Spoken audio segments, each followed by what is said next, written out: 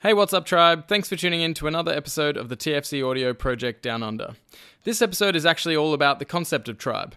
We delve into what having a tribe really means, the importance of quality relationships for our health and happiness, the difference between digital and analog interactions, as well as some practical tips to help you create deeper connections with your tribe. This week's ep is brought to you by TFC Footwear. We've just expanded our range of barefoot footwear, so we've now got the full range of styles for Vivo barefoots for men's, women's, kids and toddlers. And look, to be honest, we really can't endorse these shoes enough. My Primus Lights are pretty much the only shoe I wear when I'm not barefoot. And if you head to our store today, you can grab yourself a pair at a discounted price. Just check out tfc-shopaus.com. All right, you're back with James and Mac, and this episode is going to be all about tribe, which I guess is essentially just another word for community these days, but we like to use the term tribe as a bit of an homage to our ancestral background. It's quite fitting. It is, yes. And yeah, obviously humans are tribal animals by nature. From an evolutionary perspective, this was really a requirement for survival. We needed the safety and numbers that a tribe would provide in order to protect ourselves from dangers in the environment, so predators and weather and food scarcity and rival tribes as well, so enemies. Yeah, of course. You got to protect your tribe, and so we'd all help each other to make tools and build shelters, and I guess it's just the way it worked, isn't it? If you didn't have that back then you wouldn't have survived. Yeah, exactly. You needed to rely on other people, and they needed to rely on you in order to survive, because it's a harsh world, the natural environment. I mean, it can be obviously very beautiful and synergistic and connected, but in a lot of ways it is a harsh world, and in order to survive and in order for our species to survive, we needed to band together and create tribes. And you utilise, I guess, everyone's skill sets as well to ensure the survival of the tribe as a whole. Yeah, exactly. And so within tribes, obviously, different cultures and different countries and different peoples will have different examples of all of these. Roles, but generally, there'd be certain roles within the tribe. So there'd be tribal leaders and elders and medicine men and women, or shamans and warriors and hunters and gatherers and cooks, and obviously there'd be a lot of overlap between all of those roles as well, but the idea is that everyone contributed to the tribe in some way, and in return they were taken care of by the tribe, and there was no such thing as individualism. It was the tribe almost acted as more of a greater organism, kind of like a beehive kind of thing, where everything's working together to create this greater organism. And I suppose that goes for the entire species as well. Yeah, but it in itself was almost an ecosystem, feeding each other and ensuring that every other part or every other person playing that role in the ecosystem was pulling its weight, but also was surviving and was looked after as well. Yeah, exactly. And so throughout, it is always helpful to look at that evolutionary perspective and that more natural perspective, because we can see how our brains have been hardwired for this connection with other humans, and disconnection from the tribe historically essentially means death, or it's a genuine, the brain treats it as a genuine physical emergency, because if you are isolated from the tribe, you're so at risk of predation or being, or any kind of wild weather event or anything like that. And I suppose it doesn't just go back to our ancestral links, but you look at any animal, if an animal,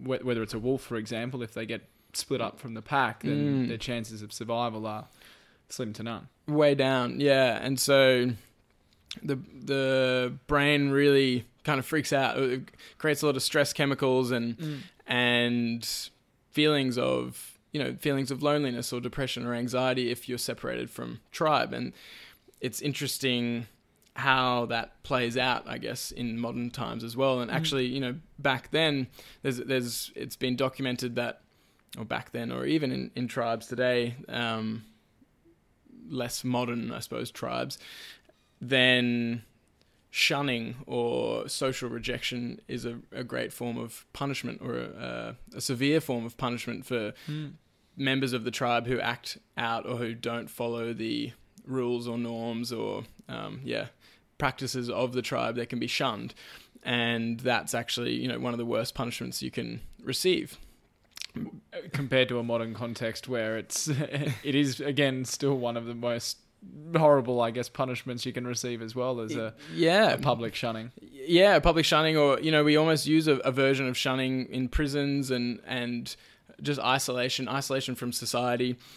Prison is obviously in most places, like, the worst punishment that people get. You get fines, or you get community service or something like that, or if you've done something bad enough, you go to prison, and that's like, you're no longer allowed to be part of society. You have to be part of this sort of, obviously you're still interacting with other people, but you are isolated from your family and from your community, and it's quite a big punishment. And even within those prison systems, extra punishment is solitary confinement, and so you get put into a cell where you don't get to interact with even the other prison inmates, and that's actually known and understood as a psychological torture, because it's so damaging to psychological health to be removed from other humans. And so they would do that back ancestrally with tribes, still to this day. They'd just ignore someone. Yeah, the whole tribe would just ignore them, and yeah, it was either, and I think they've seen that happen in horses and other animals as well. I remember reading in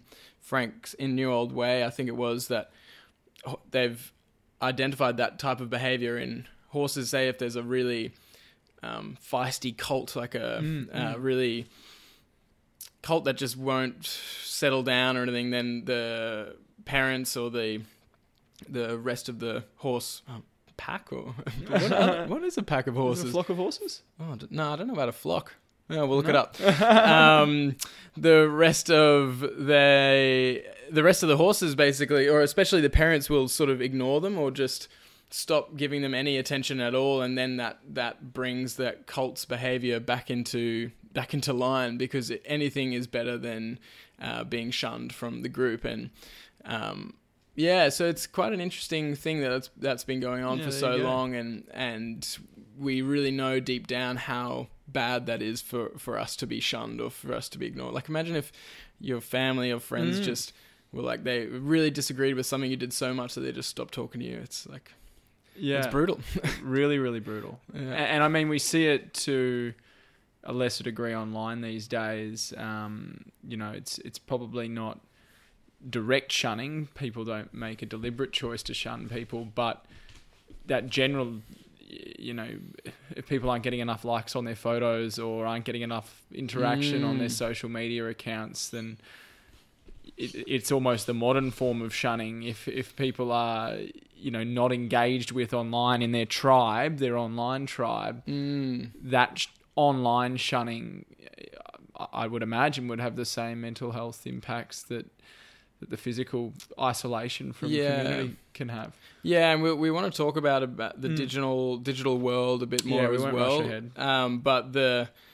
But you're exactly right. And even cancel culture, this whole thing where, if a certain vocal group of people disagree with something someone said, or find something that someone said offensive, then they want to cancel them and take all their stuff off the internet and all. And it's like, that's kind of a version of it in a sense. It's like, oh no, you don't get the right to speak anymore. You don't get a voice. And obviously there is people can say horrible things, and if people are inciting violence or something like that, then obviously they shouldn't have the platform. But in terms of free speech and things like that, then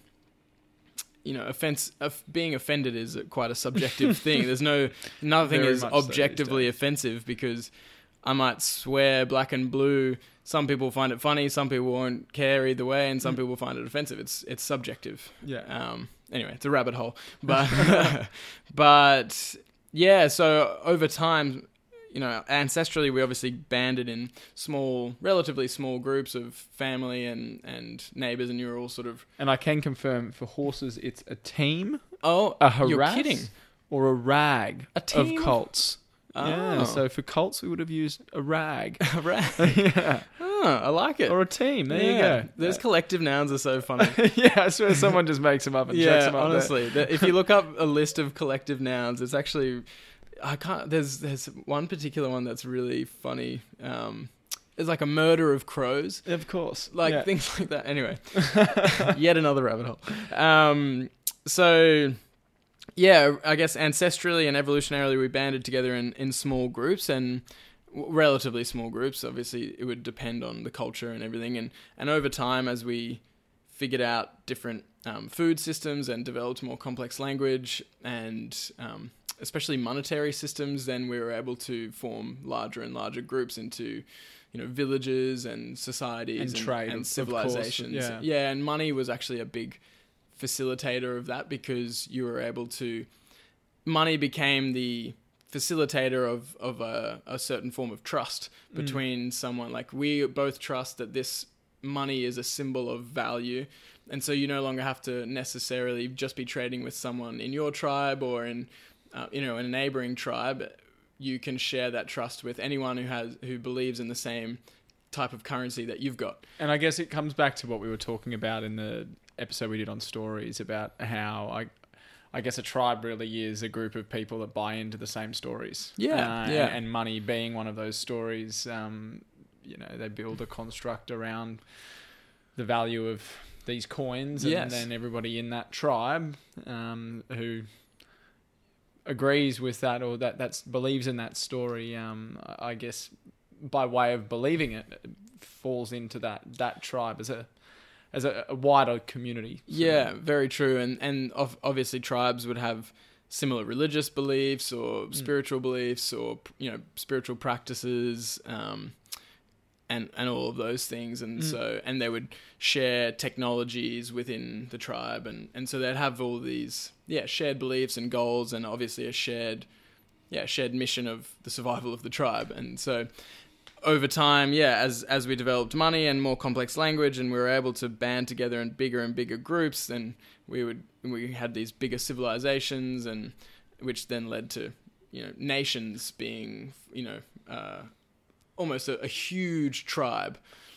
But I guess then within those bigger tribes, you would see fractures of those tribes emerge, or smaller tribes within them. Yeah, smaller communities. Yeah, exactly. And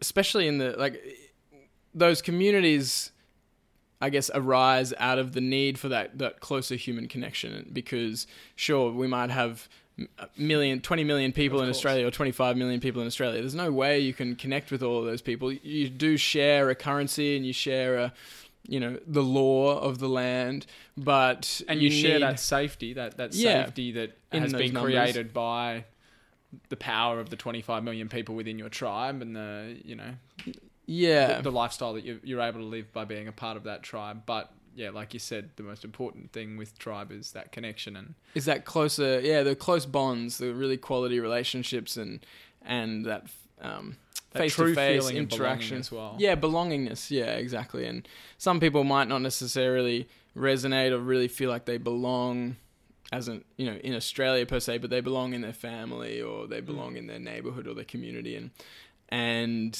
that's what really matters most.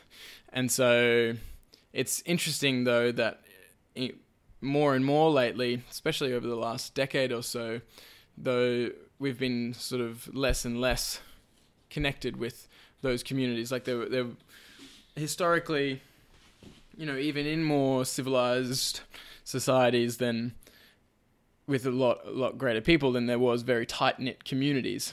And lately, over the past decade or so, then there's been less and less of that close connection with community. You only have to look at bowls clubs closing down and a lot of community groups that used to be thriving, places to be for people to meet and come together, fading out. Yeah, and mind you, there's other things popping up, like fitness communities, and there's still other places like community gardens and things like that. But you really have to seek it out. It's sort of not a matter of course that join a community like that, whereas where it used to be, whereas now you really have to actively go, oh, well, I want to be a part of some kind of community, and you have to seek that out, and it's still there if you're willing to look and go for it.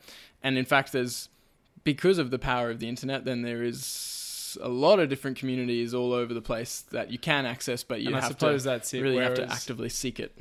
Where in the past there may have not been a handful, but the list of communities you could be a part of was shorter, and the path towards a community was probably clearer. But now, with so many choices and so much freedom to be a part of a community that fits you, you got to find it. Yeah, you got to find it, and maybe there might be too much choice. One could argue. I don't know, but I also think historically a lot of the communities have been centered around religious groups, and so the your church community and all of that was a very big thing for a long time, obviously. And you almost inherited the community. Yeah, and that was part of the community that your family was a part of becomes the community that you're a part of, and so on. And there are a lot of great aspects to that, but obviously there's been a decline in that for a number of reasons, and it's up to you and as an individual kind of to find a community that suits you. But in essence there, like, we can just see that it's pretty obvious and logical that human relationships and connections are really important, and they just feel really good as well. And you can when you're not feeling as connected with people, or if you are feeling connected, it's a inner feeling of more presence and happiness and joy in your life when you do have those close connections. And then more of that loneliness and sadness and longing for when you're not feeling connected. And I guess school is probably one of the first places that we would get to experience that loss of connection, or the struggle to find connection.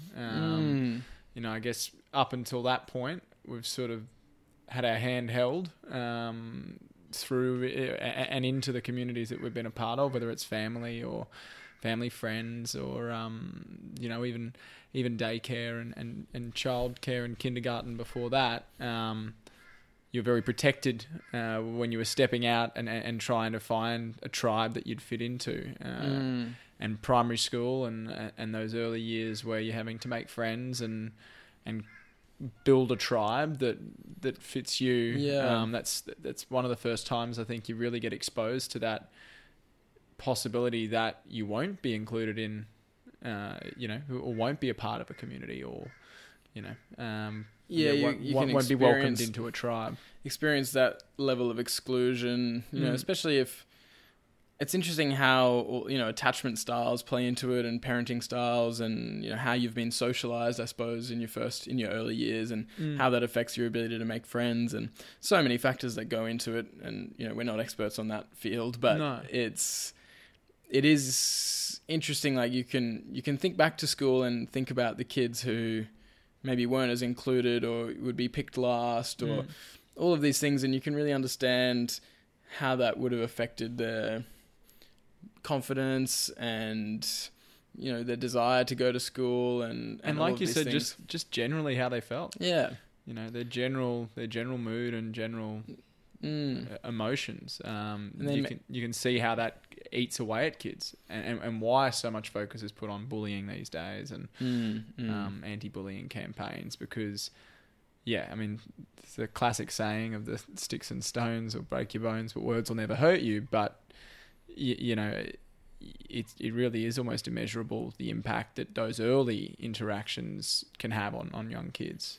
And that plays out into the rest of your life as well. And I'm pretty sure Frank mentioned in New Old Way that there's studies around your attachment style, and how closely linked having a secure attachment style is to success in later life, in career and relationships and all of this, and how a non-secure or an anxious or an avoidant attachment style can negatively affect you. And again, we can't really delve too much into that in this podcast, but I was actually just listening to a Huberman Lab podcast. I think it might have been episode 13, but it's called The Science of Emotions and Relationships. So he goes into that a bit, and yeah, quite interesting. So I'd recommend listening to that. But yeah, it is kind of intuitive that human relationships, or the quality of your relationships, will affect your happiness and health in a lot of ways. But it's also good to delve into a bit of research to back it up and go, oh yeah, it's actually true. So yeah, in terms of happiness, this TED Talk by Robert Waldinger is about a Harvard study. And it's really worth a watch. It's fascinating. Yeah, so good. It's only 13 minutes long, but he packs a lot in. And so he's basically the fourth director of this study at Harvard, which it's now 80 years old. I was going to say 80, yeah. At the time of the TED Talk, then it was 75. That was 5 years ago. So it's an 80-year-old study at the moment, which is a really long study. There's not many studies that go for that long. I think it is the longest running human study on human human health and happiness, basically. Yeah. So they followed this group of 724 men over 80 years now.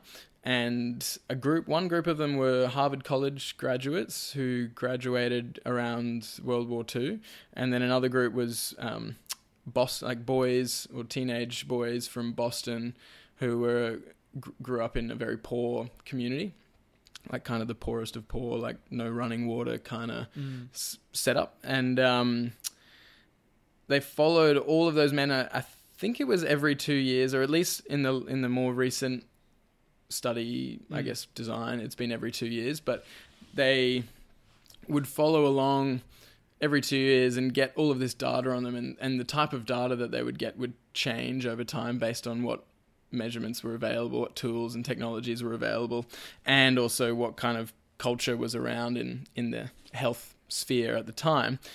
But these days, apparently, they're sending questionnaires about a bunch of different things to do with their life, and they interview them in person. They even draw blood and take brain scans and get all their medical records from their doctors, and they even talk to their wives and their children, and I think video them talking to their wives as well, and just get a lot of good, thorough, rich data from these men. And I think it's only, at the time of the TED Talk, I think he said 60 or maybe 70 of them are still alive, of the 724. And basically, what he says in the TED Talk is that out of everything that they've studied and come up with and all of that data, the biggest conclusion they've come out from all of it over all those years is that good relationships are really good for our health and happiness. And so when they look at the men who've got strong social connections, so people with close bonds with their family and friends and community, they are actually physically healthier, and so they have better physical health outcomes in terms of, all your classic heart disease, cardiovascular disease, respiratory disease, and all of that. They're cognitively healthier, so they have less cognitive decline, less memory loss, all of that, and they just live longer than those who feel like they want or need more social connection, so people who are lonely, basically. And what they also found, it's not just, the number of friends or the fact that they're in a long-term committed relationship, it's the quality of those friendships and the quality of those relationships that really determine how protective it is for their health. And so, they found that men, or, people, and they were studying men, so people in high conflict marriages is actually really bad for our health. So, surprise. Yeah, surprise. And possibly, he said, even possibly worse than divorce. So, if you're in a bad relationship with high conflict and low affection, then it's probably not necessarily worth staying. But obviously, I think everything's individual. But the quality relationships, and he referred to it as people who felt like they could really count on each other when the going got tough, they were very protected of all of those things and really slowed down cognitive decline and memory loss especially, which is really interesting. But I was thinking about it and I guess how that would work physiologically, and it just does make a lot of sense when you factor in stress. So we know that stress, and chronic stress especially, and we've talked about this before in the podcast, chronic stress is so closely linked to all chronic lifestyle diseases and just everything. Our body is not cut out to be chronically stressed and inflamed and everything. And so a poor relationship or a lack of relationships and loneliness is a stressor. It's a major stressor on the body, like we talked about before. And with a lot of stress comes poorer sleep, poorer digestion. You're less likely to want to get out and move or work out, and it just plays into all other aspects of your health. All these facets of your health. Yeah, and that's why we talk about the 5 pillars of health. As part of the Foot Collective, and I know other people do as well. We didn't come up with it. But we talk about those 5 pillars because you can't say, like obviously food really matters and movement really matters and sleep really matters and stress really matters and relationships and community really matters, but they all carry over into each other so much. Your movement will affect your digestion and your appetite, and your sleep will affect how much energy you've got for movement, and so on and so forth. And in fact, Nick and I did a whole podcast on this on the TFC audio project last year, or maybe it was last year. And it's just very important to recognize how all of those things play together. And I think maybe people underestimate just how much the relationships can affect every other aspect of their life and their health. And I guess we've touched on all of those other pillars throughout a lot of the other podcasts we've done so far. But there's a bit of a reason why we've left Tribe until the end. And it really is because I think it's one of those ones that ties a lot of it all in together, because if you don't have a tribe or you don't have any of those relationships, then the rest is going to suffer. Yeah, major. And in fact, I think we haven't really, we haven't delved deep into food and sleep, but it's, I guess we've focused mostly on food, I guess. Yeah. Yeah. In fact, we'll get Tom back on. He's a bit of a sleep nerd as well. And we will delve into those pillars a bit more as we go, especially with people who are more, I guess, experts in that field, because we could talk about it, but it's always good to get someone with more experience on the topic. But you're right, tribe, when you think about tribe, not only is it the stress, I suppose, of a poor relationship or poor quality relationships or a lack of relationships, but it's also the influence that you get from being around certain people who, if you're around, there's a quote that's like you're the sum of the 5 people you hang out with most. So if you're around people who enjoy movement, like cooking healthy food, they like getting to bed on time, and they're just chill, and they're not trying to start conflict and things like that. If you're around those people, then you become more like that as well. And we often talk about it also attracts those kinds of people as well. Yeah, so the more you're like that, the more your vibe attracts your tribe. Is another cool quote. I don't know who it comes from, but it's pretty simple. Like, the vibe you put out and the energy that you bring to life will attract people who are attracted to that energy. It's super simple. But if you if you say you want to lose weight, or you want to start a movement habit, or you want to get more sleep, or you want to stop drinking, or you want to stop smoking, probably one of the biggest things, aside from anything to do with willpower or even environmental design, this is kind of environmental design, but the biggest thing is just removing yourself from the people who do those things, because that if you're around people that are eating junk food or smoking or drinking, you're going to be a lot more likely to do that. Or if you're around people who are overweight, then it like they've done studies that show that will inhibit your ability to lose weight as well.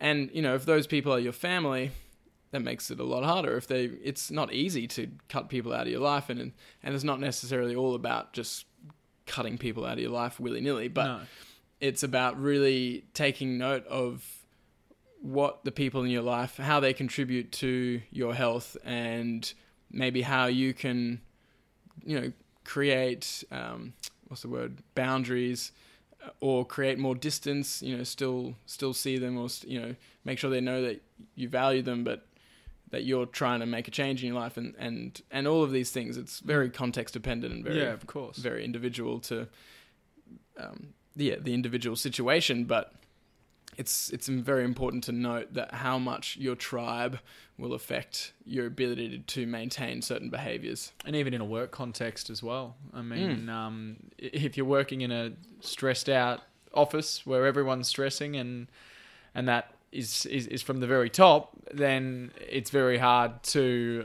avoid having that flow into your own state. Because if everyone's stressed, it does, that vibe feeds on. It's the culture. Yeah, workplaces can generate a certain culture like you found in your job. And then the difference when you've come to, I guess, a workplace. Yeah, of course. With a completely different culture. And so, yeah, in one sense, we're somewhat restricted by what we're born into or what we've found ourselves in terms of career or lifestyle. But in another sense, we are the creators of our reality, and we can, once we know, okay, my vibe affects my tribe and my tribe affects my vibe, then there are things that you can change. Yeah. Even if it feels helpless, or even if it feels like, I can't cut them out, you just find things that you can change about that. And a lot of it is just taking that step back and having that sort of third person look at. Take a bird's eye view of your own vibe and the vibe around you, and work out if that's the tribe that you need to be in. Yeah, exactly. And like we were saying before, the beauty of the internet today, I suppose, is there are so many tribes out there that you can connect with and choose to be around certain people more, and maybe even invite your old tribe, or invite your friends and family who you'd like to change with. Invite them along too, and then if they're keen, then that'll be great, and if they're not, then you'll just start spending more time with the people who are more the vibe that you want to be around. So yeah, it's not going to be easy necessarily, but it's a very important step in terms of sustainable change in your health and in your life. And so yeah, I guess that's your vibe attracting your tribe. And then in terms of the loneliness, which we touched on before, just how there's actually been studies that have shown that acute loneliness, so I can't remember the exact study design, but it's basically when they took a bunch of people and they do these, there's a name for the way the study is designed, I can't remember, it doesn't really matter, but it's where they have like a beeper, so someone gets a beeper, and 9 times a day this beeper beeps, and the person has to write down what they're doing, how lonely or connected they feel at the time, and maybe 1 or 2 other questions. But the idea is that, oh no, that's right. They write down what they're doing, how lonely or connected they feel at the time, and then they spit into a saliva tube or something like that. So it sounds like it's pretty interesting study. And they found that when people are feeling lonely, their cortisol levels spike. And so that means they're stressed. Basically, cortisol is a stress hormone. And so your stress levels are way up when you're feeling lonely. And this is what we talked about before, the brain experiencing loneliness or rejection as a genuine physical emergency. And they found that it's actually similar levels of stress hormones as the threat of a physical attack. Wow. And so, yeah, that's a very interesting thing. And then, like we said before, with the chronic loneliness leading to chronic stress, they've found that people who are chronically lonely that has similar effects on their health in terms of how much it increases risks of disease and everything, as smoking around 15 cigarettes a day. Wow. and can increase all-cause mortality, so the risk of dying by anything by about 50%. And again, imagine if you remove yourself from a tribe where you were smoking 15 packs a day and still feeling lonely. Yeah, exactly. Yeah. So you can't just remove yourself. You got to find other tribe. But yeah, it is fascinating, but it does make sense in terms of that chronic stress. And I mean, I feel I've always been quite blessed in terms of having a strong family connection, and I've always been surrounded by good, supportive friends, and I guess haven't really experienced that type of loneliness. But it is a harsh reality for a lot of people, and it's actually getting quite a lot of quite a magnified view now, this concept of loneliness, because it is such a killer, and it is so and of course proven. COVID gave us the perfect sort of capsule to experience that. And there was a big push during the lockdowns. I mean, again, we've been very lucky here and haven't had the lockdowns that they've endured overseas, but even for the brief windows that we were locked down, there were real genuine concerns for old people, for the elderly, who at the best of times didn't have much connection, but now were completely cut off from family and friends, and like, don't completely visit old isolated. People. And they employed people, volunteers, to go and just talk to the elderly. Yeah.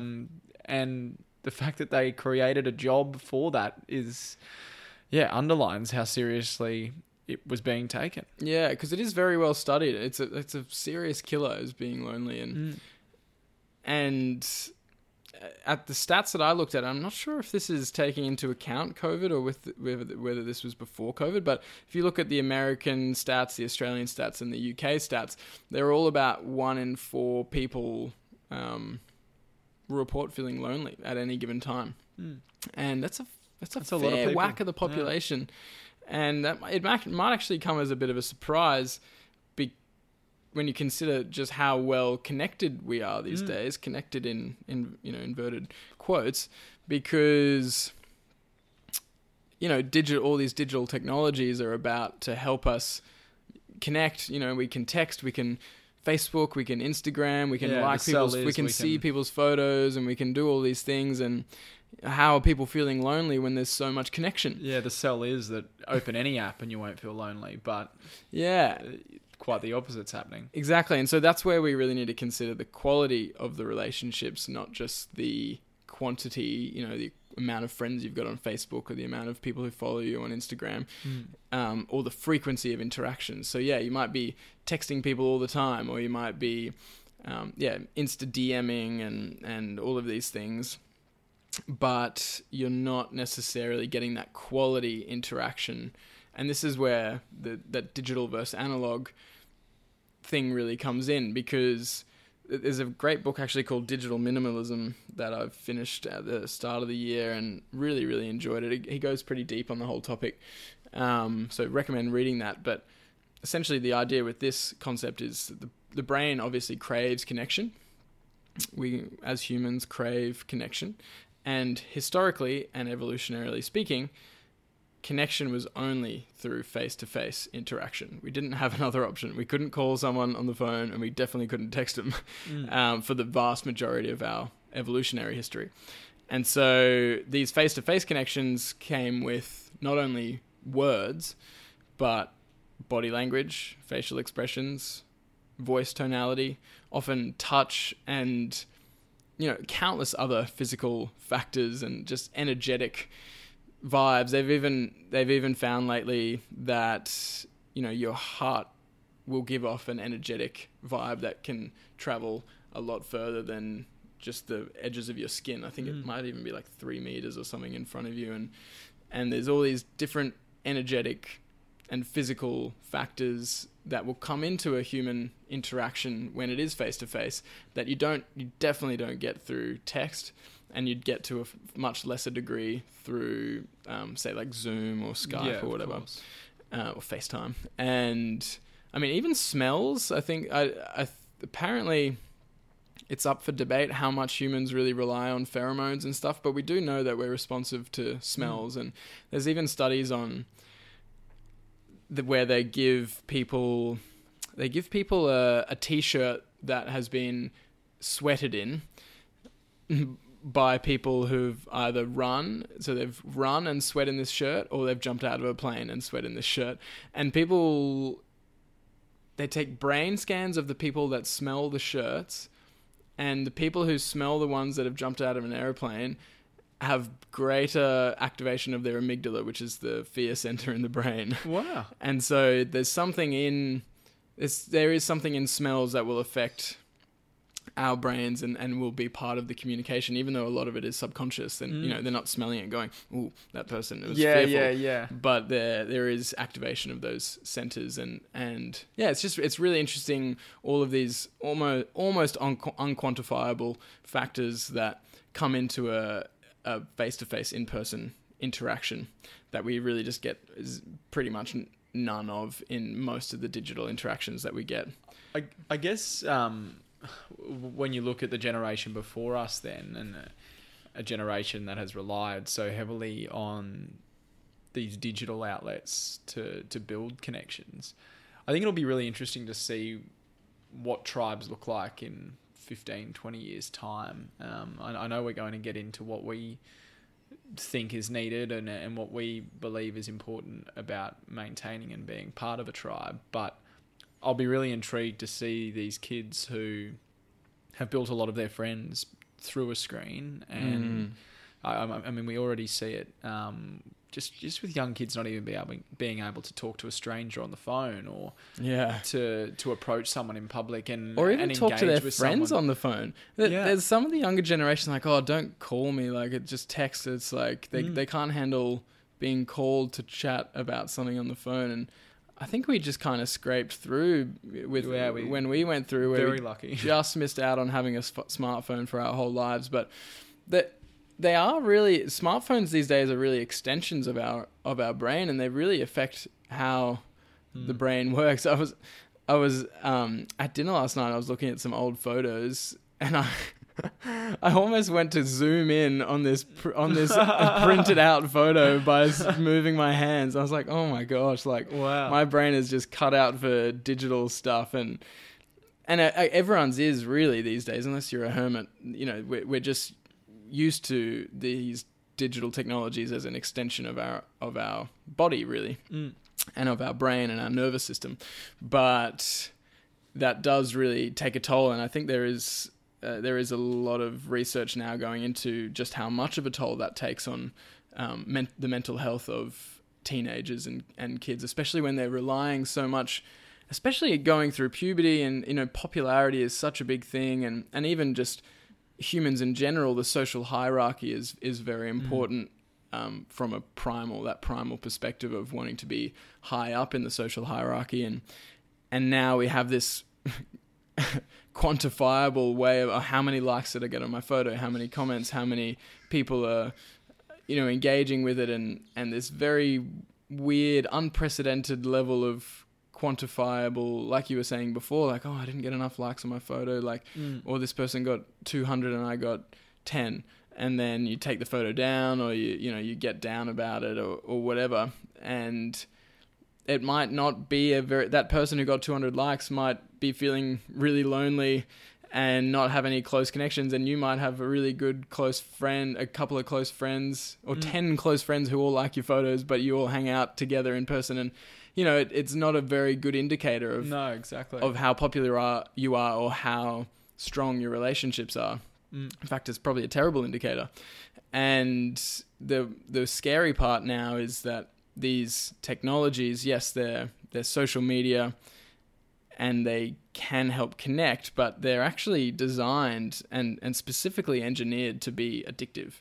And they even get in like slot machine engineers and use similar algorithms or similar processes to give your brain the dopamine bumps that are literally physically addictive, similar to taking a line of coke or you know, or like some kind of drug or cigarettes or alcohol or whatever. It gives you this neurochemical storm of like, oh, that feels good. Oh, I got a like on my photo. Oh, I got a comment, and I'm not immune to it. Like it's very easy to get sucked into that. Oh, I wonder how many people liked this and everything, and it is they're wired. Those technologies are engineered to do that, and that because they're so addictive, society in general spends so much time on them, and that takes away from the human interaction, the actual face-to-face interaction that you can get. And I guess this sort of comes back to what I was saying, is you do wonder what it's going to look like in the future, where these young brains are hardwired to get that hit, that satisfaction from likes and shares and comments on their content, rather than a genuine interaction in person, and being able to read those senses, being able to read someone's face, their voice, their smell, and get the satisfaction from that face-to-face interaction. And you wonder at what stage the benefit, the emotional benefit that one-on-one interaction has will be outweighed. Well, I think it's being outweighed already. I mean, if you look at the rates of depression and anxiety and suicides in teenage populations, are skyrocketing. Yeah. And they've skyrocketed since I think it was since the rollout of like accessible smartphones. As soon as everyone started getting smartphones, and obviously that had the accessibility to Instagram and Facebook, then these mental health conditions skyrocketed, and it's not a coincidence. No. Sure, there's other factors around sleep and nutrition and movement, and all of these things play a role. But when you look at yes, it's correlation, but physiologically it makes sense why those things would be skyrocketing in response to those. And if you want to get really messed up, you can watch The Social Dilemma on Netflix, because they open the kimono on scare the shit out of you. just how much these companies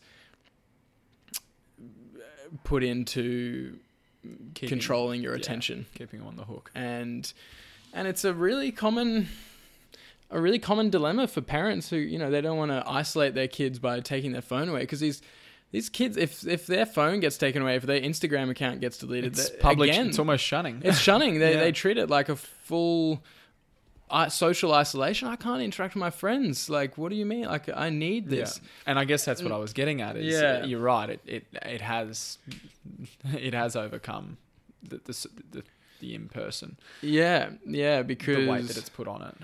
Yeah, and even these days. Oh, the other day I was at dinner. It was a while back, but I was at dinner and interacting with a bunch of friends, and I'm very, very purposeful with not having my phone. I'm conscious as well. I put it face down so no notification comes up, or I put it somewhere that I can't see it if possible. And I'm quite purposeful about that. And then I see it was a mother and a daughter. I think the daughter would have been a teenage or early adult, and they were both just on their phone the whole time. They didn't interact. They didn't talk. They maybe talked to like decide what they wanted for dessert, and then they were back on their phone. It was mind-boggling to me, but that happens so much. It's like we'll be together, we'll hang out, but we'll just be on our phones doing Instagram, like connecting with other people who are not there.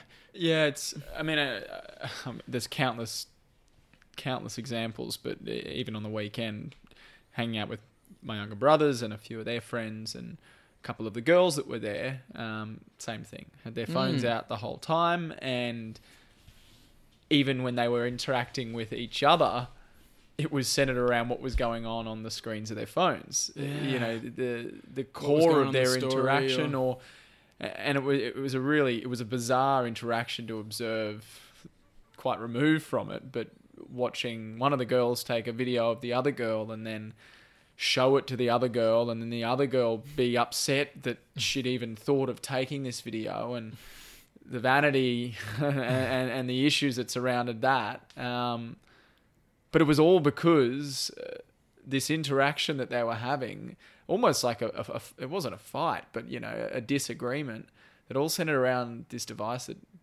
they could have easily just not used because they're both there. Yeah. But they were too worried about what everybody else was probably thinking about them online, rather than being present in that face-to-face moment that they could have been sharing with friends. Yeah, and you can see how anxiety builds up in that way of like, I wonder what people are thinking of what I've just put out. Like, maybe I look silly, or maybe I said something wrong, or and and you're putting it out to all these people. Like, in one way that's really powerful. You can, if you have a good message to spread, you can put it out to a lot of people.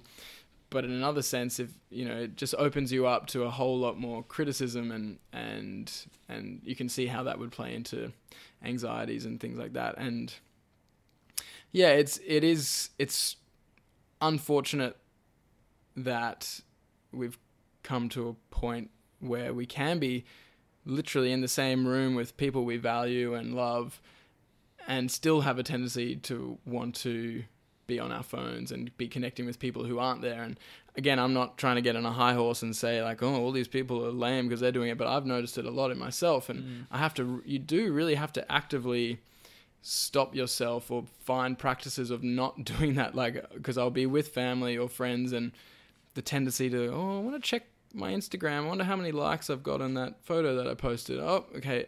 It's like, it's tough. It's real hard. And unless you're actively focusing on it, it's really, you can see how you just second slip. nature. And I think like the only answer is to, like you were saying before, it's an extension of the body. Well, if it's an extra limb, you've just got to cut it off. Like, you've literally got to not have it around you and not have it in view, to properly disconnect. And exactly. Yeah. Face down, on silent, no notifications, and just be fully present with who you're with. And that can be, it is, and I know how much better I feel when I do that. And when I catch myself being about to reach for the phone, I'm like, no, I don't need it. It's just a habit. It's just my brain seeking a dopamine bump, and I don't need that. And then you get that deeper satisfaction. Yeah, maybe you do get a little dopamine bump from ignoring it as well, because you're like, yes, okay, cool, I win. Back into presence. But it's a constant practice. And I think in Digital Minimalism, Cal Newport, who's the author, he talks about really, like, he's very big on don't use social media unless you really have to, or only, like, really restrict what activities you do on social media, and don't use likes and comments as a replacement for human interaction. And be very wary of just how much time you're spending on it, because it's amazing how much time you can spend scrolling if you're not aware of it. And I guess after all of that, we'd like to encourage people to join our tribe through social media. Yes, exactly. So all of that being said, quit social media if you can. If you can. But if you're still on it. We do know that these tools can be really great.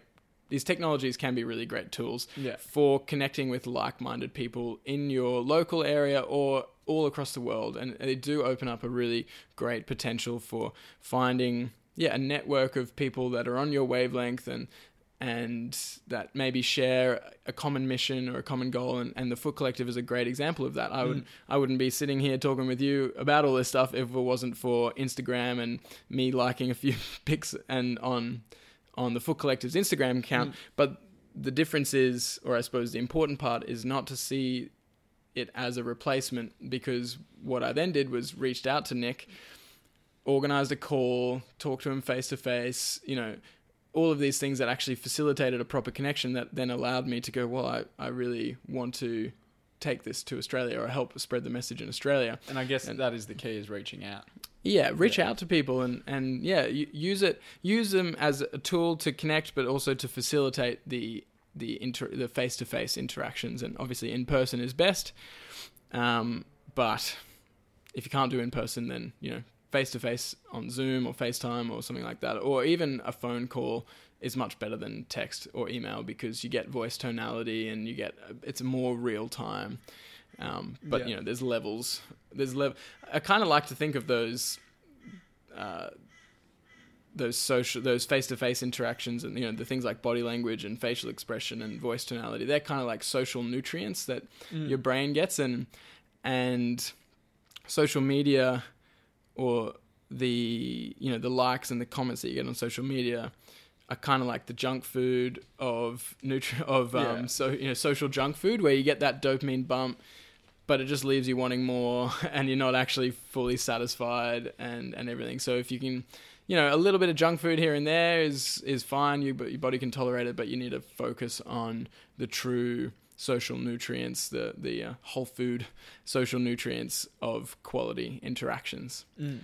And so I guess that brings us to the practices that we would recommend. And so I think above all else, it's just find as many ways as possible to connect in person, especially with your close family or friends, or your partner, without digital interference. So when you're not on your phone. And so I guess, like you said, it's okay for it to start with you reaching out to a community or to a group or to a tribe online, but ensuring that you're taking that next step and crossing into the physical realm. Yeah, and if there's people that you already, you don't necessarily even have to find a tribe online. If you've already got people that you love and value in your life, like family or friends or a partner, then it's just about going, okay, how can we really maximize the time that we're spending together? Minimize the amount of interference from digital technologies. Don't be scrolling your phone while you're on date night, or purposely organize activities with those people that are, non-digital activities, where you are talking and conversing and listening to each other and all of this. And I mean, a really great example that I've found really powerful in my life is our Thursday night family dinners. So we started this 4 and a bit years ago now, I think. And it was when my cousin moved up to Brisbane with her young daughter. And we said, oh, well, let's get together on Thursday nights. It was me and my immediate family, the Dooners, and Maddie and Mia. And then we just thought, oh, well, we could invite some more of the extended family, or invite a family friend. And then it just became this thing where every Thursday night, whoever could come would bring a meal. We'd have a different theme every week. It would be, Japanese or Italian or Greek or whatever. And we'd choose a different theme every week, and we'd hold hands at the start of the meal. And, it became this whole tradition and a ceremony. And I just found I've reflected on it so much, and I've talked to my family about it a lot too, is just how powerful that is for maintaining connections with people you value. Because otherwise you can go months without seeing your aunties or your cousins or even your siblings sometimes, if you don't have a regular thing like that. And something like that. Again, it doesn't have to be this grand traditional ceremony, but some kind of regular dinner or family dinner or catch up. And, I know with our friends, James and Brooke, like, we have fam dinner nights, and they're not like fully regular, but they're a thing. It's like, oh, should we do a fam dinner? And then we go down and we cook dinner, and we, and even catch up. And I mean, the move and play sessions that we hold every Sunday, the last Sunday of every month. When we're in town. When we're here. When we're not away for workshops, we like to hold these move and play sessions. That means all of these digital connections in the Instagram ether world can become physical connections, and they are so fun. And people love getting together to move and play and connect in person, and it's just so much more rich than a like or a comment. And you get to actually know someone rather than going, oh, that's that person's Instagram page. It's really funny, again, taking that third person step back and that bird's eye view, looking at the people who come to these move and play sessions. And it's fascinating because, you're almost looking at them as their Instagram handles. Yeah, and that's this person. Embody. And at Made Method, at Embody. But then you see all of these people who, I guess, comment and interact in the TFC community online, and then to see them interact in person, it's so nice to see. So good. And then a lot of cool opportunities come up as a result of that. Like Embody, Pat, we ended up having a great podcast on his channel, which is a really great channel. Highly recommend checking it out. But we had a great chat, 2.5 hour chat, just sitting here in this lounge room. And then, he's going to come out to Bush One at some point to help with the working beers. You just open up these connections with that you wouldn't have otherwise. And, similarly with, there's been customers that we've called up about, an order that needs changing, or some shoes that didn't fit or something like that. And you actually create a connection, and you get to know, oh, this person sounds like this, and they, you build that more human connection, which would allow you to have a more in-person interaction as well, and then that opens up opportunities for more and more of that. And it's a practice.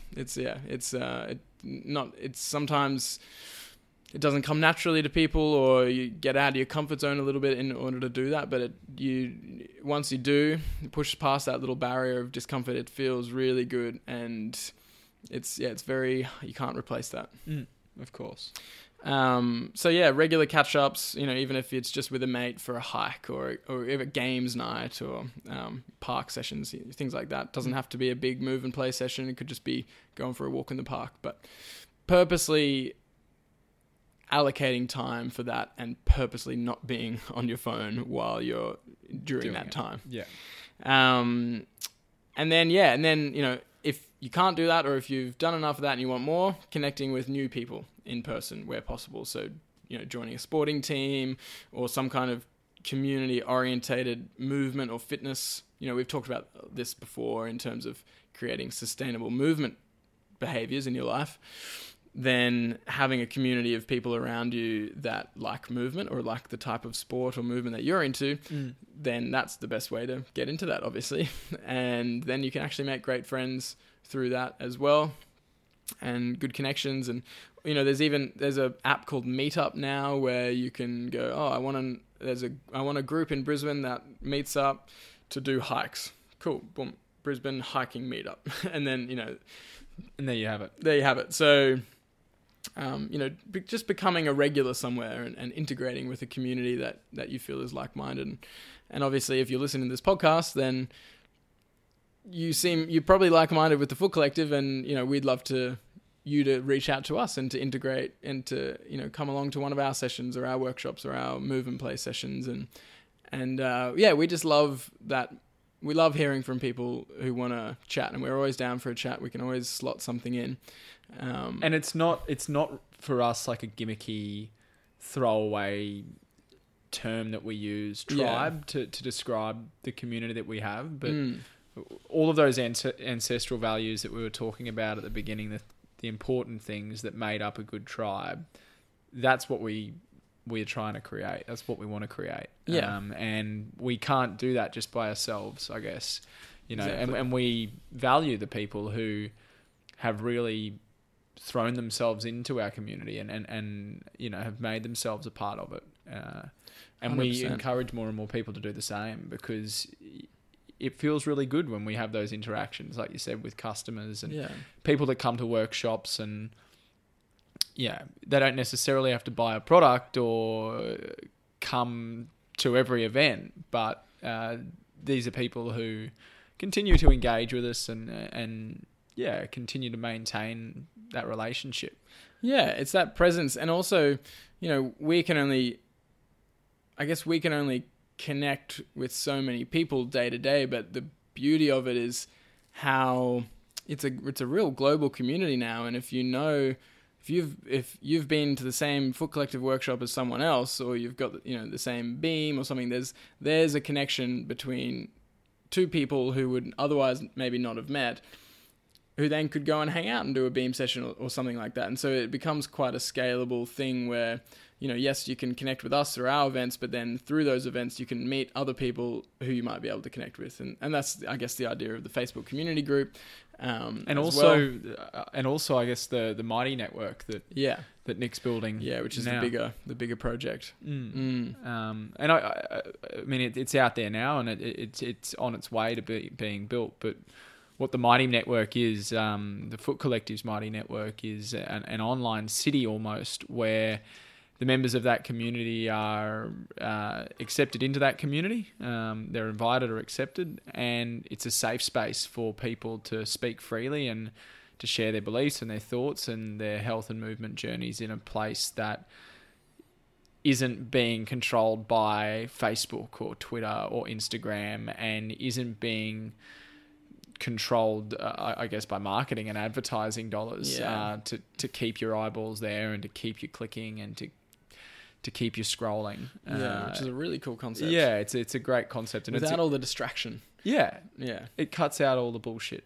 really, and just lets tribes do what tribes did tens of thousands of years ago, and that's share stories and support each other and help each other survive. Yeah. But in an online platform. And I guess that's the other avenue that, while we do use Facebook and Instagram a lot, and that's how we connect with a lot of people, that's where we'd love to one day see a really strong TFC community. Yeah, on there. And then, and it just, we just love, like, I love our community in the sense that now we can run an event and we get 20 people along and everyone has fun together and they get involved. And I think that is just so special, and it's humbling to have that many people come along and want to learn and share and connect.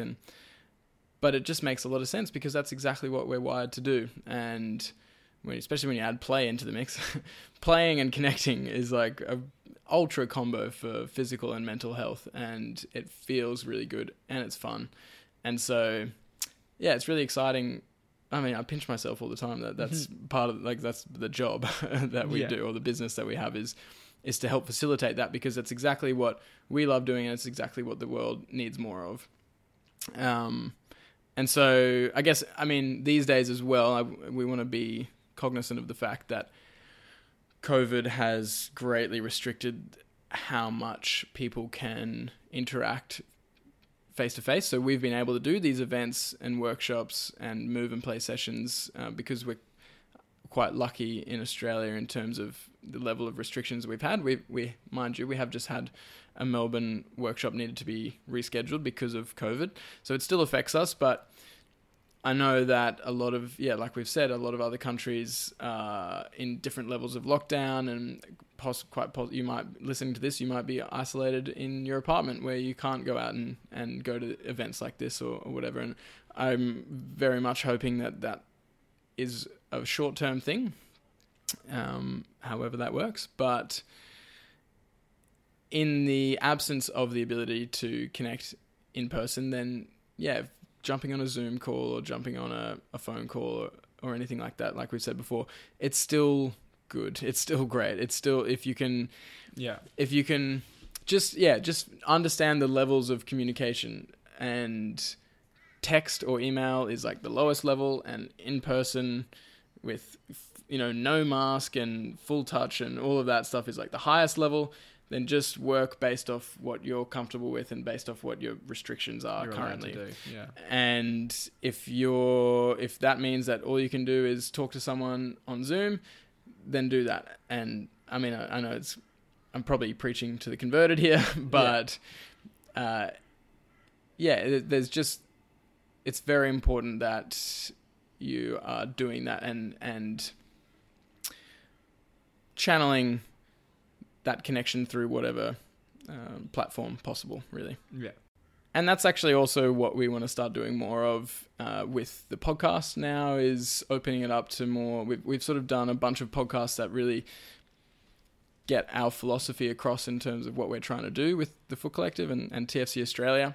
And I guess let potential tribe members know what this tribe's all about. It's really been a good guide to what this community is all about and what we want it to be all about. Exactly. And we've had really good feedback actually from we really appreciate anyone who's listening from from 1 to 9, or what are we on now, 9? 10 maybe. Whoops. From 1 to 10. Really appreciate anyone who's listened all the way through, because it does give you that full perspective on what we're about and what we're trying to achieve. And the people who have listened to it have been saying it just resonates more with them about what we're doing, because you can only get so much across in an Instagram post. And when you hear a full conversation and really the topics get explored properly, then you can really get what is like what the mission is and what we're really trying to do. And I've found that with all the people I've listened to on podcasts and Nick's podcasts and Align podcasts and Aubrey Marcus and these people, and you really get to know and trust what they're doing. And so we really appreciate anyone who's been listening, and if you're only just tuning in now, then I think it's be a great idea to listen to all the ones beforehand. If what we're talking about in this one resonates with you, then probably all the other ones will too. And now we want to start opening it up to more of the foot nerd community and other people in the TFC community who are doing cool things, and we may have to do some of those through Zoom because of certain restrictions and just time restrictions as well. It's easier to do it through that, but we'll be, I guess, like you said, delving into topics like food and sleep and feet as well. Feet, stress. Yeah, we've got a bunch of cool people who are doing really cool things in all of those spaces, and we've got a really great opportunity. Digital technology has a great opportunity for us to connect with those people, record a conversation so that you can listen in and get something out of it.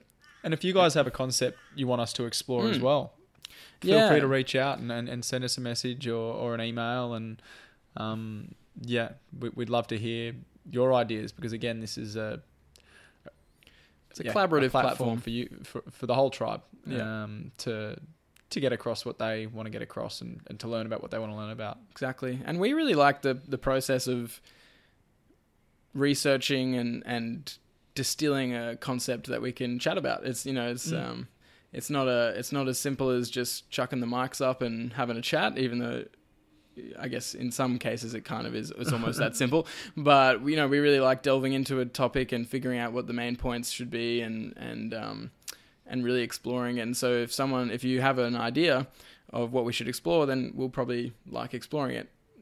So please get in touch and let us know. And obviously, if you're enjoying the podcast, a rating on Apple Podcasts is always helpful as well. But even just reaching out in any way and letting us know, because we love hearing from you. And I guess we can pretty much wrap this one up there. I think that'll do it. Cool. Catch you next week.